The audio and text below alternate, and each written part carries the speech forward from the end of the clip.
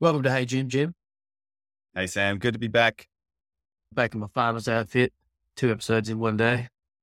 Yes. Now, if you're watching this on Spotify or if you get it on iTunes, you can look in the show notes and we have a link where you can send in questions for Jim. And we do have a couple of questions, Jim, that you wanted to respond to. So I will let you take the floor and tell us what the questions were and give us your wise answers.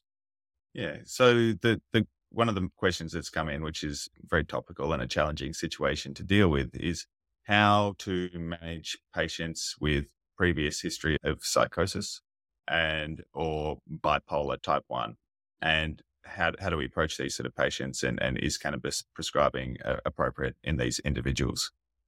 So this is a challenging situation because the THC, one of the main cannabinoids within the cannabis plant that provides a lot of its therapeutic benefit, but is also the potentially intoxicating component of cannabis, can increase positive symptoms around schizophrenia. And for those who are susceptible to developing schizophrenia, so they have a first degree relative with schizophrenia, or they've been developing prodromal symptoms around schizophrenia with this sort of history, then there is the potential for inappropriate use of THC to actually induce those first experiences of psychosis.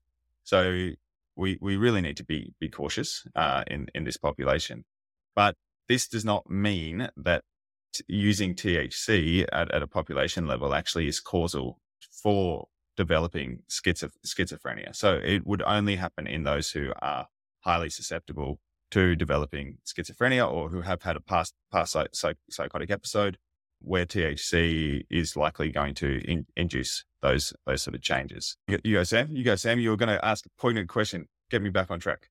When you have a patient who presents with an underlying condition where you don't think this is a patient that is suitable for cannabis, how do you approach that with them in a way that can help them understand and not make them just go, screw you, Dr. Jim or Dr. whomever, I'm just going to get it on the black market? Is that a difficult conversation to have?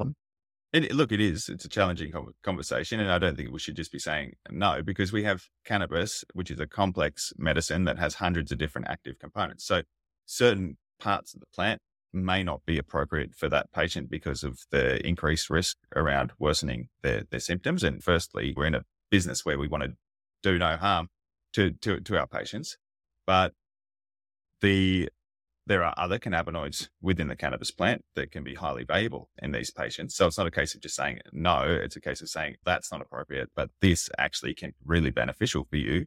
And my belief really is that the endocannabinoid system is likely heavily involved in the development of some of these conditions. So the reason I believe that many people who are getting prodromal sort of symptoms leading up to developing schizophrenia or a psychotic type illness will turn to cannabis and other drugs to try and self-medicate around a lot of the symptoms they're experiencing, which might be a lot of other anxiety, depression, social withdrawal, difficulty with sleep, these types of things, and not feeling connected to their community. So they use these drugs and they often find them beneficial for a short period of time.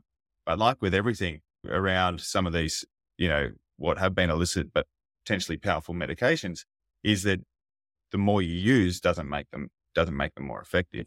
I think probably what happens with a lot of these individuals is that they are finding cannabis beneficial for certain elements of their condition, and therefore they use more of it without any appropriate guidance. And they're dysregulating their already vulnerable endocannabinoid system. And that's likely what triggers these psychotic episodes or the development in that sort of predisposed individual. So I always take it back to the endocannabinoid system, like I do with everything with cannabis. It's in this individual is what we're doing, supporting and upregulating and tonifying their body's own internal regulatory mechanisms. And if the answer is yes, then I think you're going on the right track. If the answer is probably not, then, got to really consider what you're doing. So THC, because of its direct stimulation of these cannabinoid receptors, there may be a case as evidence develops that microdosing very small amounts of THC in these susceptible individuals may actually be beneficial. But in this case, what we do know is that overuse or misuse of THC can lead to a worsening of outcomes. So we probably really need to be super cautious if we're going to be employing medicines containing in this population. Is there any evidence, or in your clinical experience, are patients more likely to take too much or abuse it if they are smoking it versus if they are ingesting it? Yes, they're much more likely to overuse it if they're smoking it because of the immediate effects and that activation of those reward pathways that come with that immediacy around it. And they get higher blood levels, and it can be more of a euphoric sort of type experience related to that. But then it wears off, and so therefore people need to use more frequently to maintain the perceived benefit. So yes, inhaled cannabis, inhaled high concentration THC cannabis is going to be the most risky. Low dose oral THC maybe less risky, and therefore it's always important to look at that risk benefit in regards to that patient and what they're presenting. But in general, you're going to be seriously cautious around using THC in a susceptible individual. But then we come back to CBD, and CBD doesn't directly stimulate those cannabinoid receptors. So therefore it's less likely to, if overused, it's not going to cause dysregulation of that endocannabinoid system. It supports it indirectly. It inhibits FAR, which is the enzyme that breaks down anandamide. So by doing that, it actually increases the amount of circulating cannabinoids within the body in a positive way, but it also has these other effects on other neurotransmitters that can be quite helpful. And it does regulate dopamine through D2 dopamine agonism at high doses. And this is how a lot of conventional antipsychotics work as well. And so there was a study, I can't remember exactly when it was, whether I think it's 2017, 2019, when they looked at high dose CBD versus amisulpride, which is a second generation antipsychotic for those with established schizophrenia diagnoses. And they showed that the benefit of CBD for the positive symptoms, so that's the hallucinations, delusions, these types of things, was equivalent. So worked as well as these antipsychotics, but it was much better tolerated, and it actually was better for those negative symptoms around schizophrenia, which is the withdrawal, the cognitive sort of difficulties that sort of come, the cognitive decline, the depression and other elements. So it helped there. But just looking at being able to reduce the side effects, the biggest issue with antipsychotics is that they reduce someone's life expectancy by over 20 years. The average life expectancy of someone using antipsychotics from a young age is 56 or something like that. And so that's huge. That's huge. Anything we could do to try and minimize the use of those medications long-term would be massive. So high-dose CBD, it could be an option for these patients to actually regulate their brain chemistry in a positive way without those sort of side effects. So it's not that cannabis is inappropriate. It's high concentration inhaled THC is likely inappropriate. But saying that, there are clinicians in other parts of the world who are using inhaled THC to help manage the side effects related to a lot of these other conventional medications as well.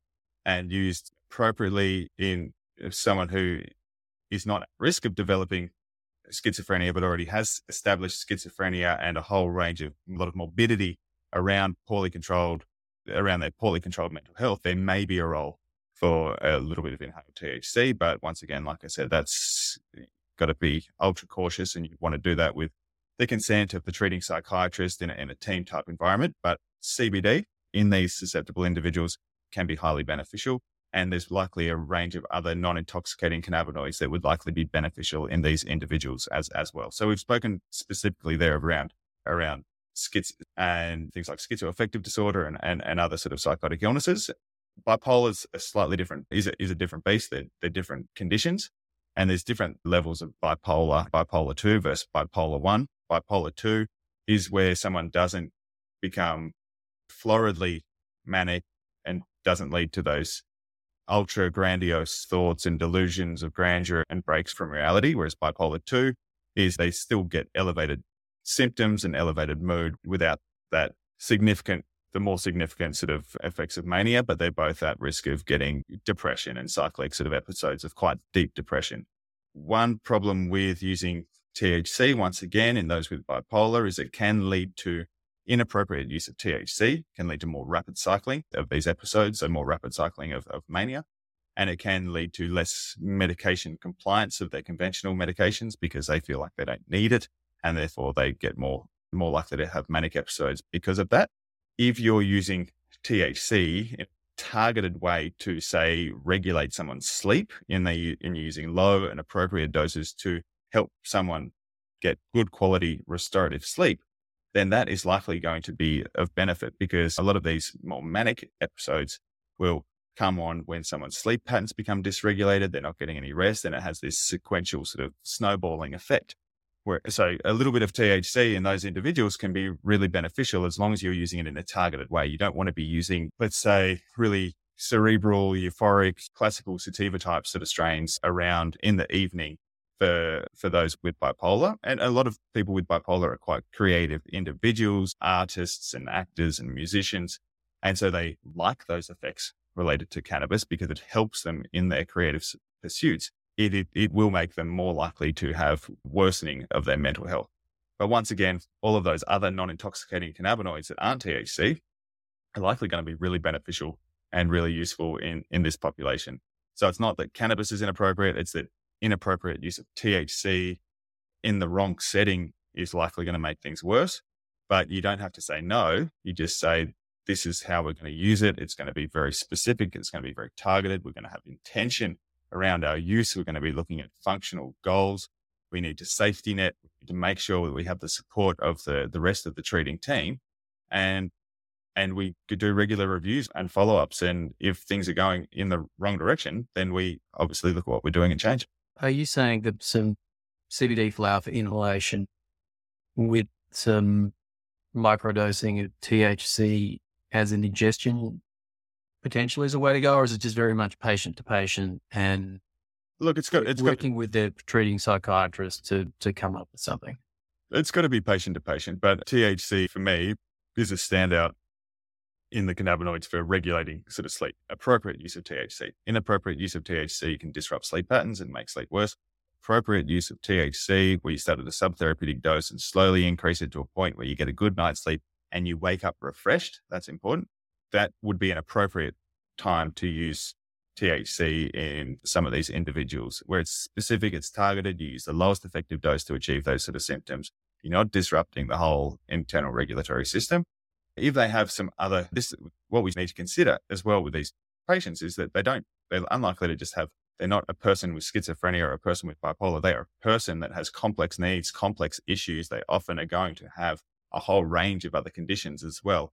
And sometimes medicine containing THC will be the most appropriate option for these other debilitating symptoms that they might have. And so this is where it's, I think, really difficult to work in the black and white. It's not reality.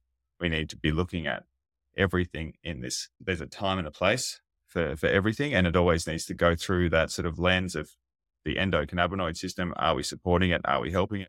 And look at that risk benefit. If there's a slight risk of a mania or psychotic sort of episode, but with appropriate safety netting, but the benefits potentially massive in regards to improving pain, quality of life, and a whole range of other things, then you've got to make that call with the patient in front of you with their complete understanding and informed consent around that, and the safety netting with their other clinicians. And these patients will often come, I'm assuming, with a psychiatrist or a treating psychologist. And so would you, in all instances, be informing them of what you're prescribing these patients? Yeah, look, that's the most appropriate thing to do in these cases, but it's not always the case that they're coming in with, after informing their psychologist or psychiatrist. A lot of these patients are self-medicating and finding benefit from it against the advice of their psychiatrist. They're using it anyway, and they're finding benefit from it, and they're wanting to find a way to use it medicinally and legally.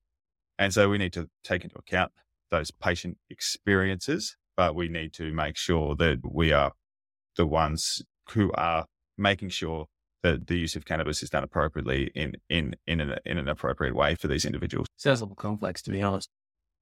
It is very complex. That's probably why you need a really good understanding of it. And you certainly don't want doctors who are just ticking and flicking cannabis prescriptions.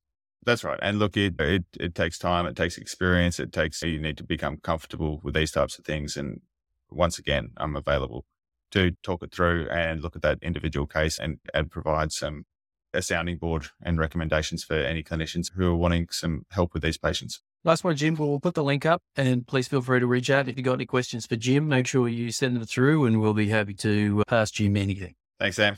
See you, Jim.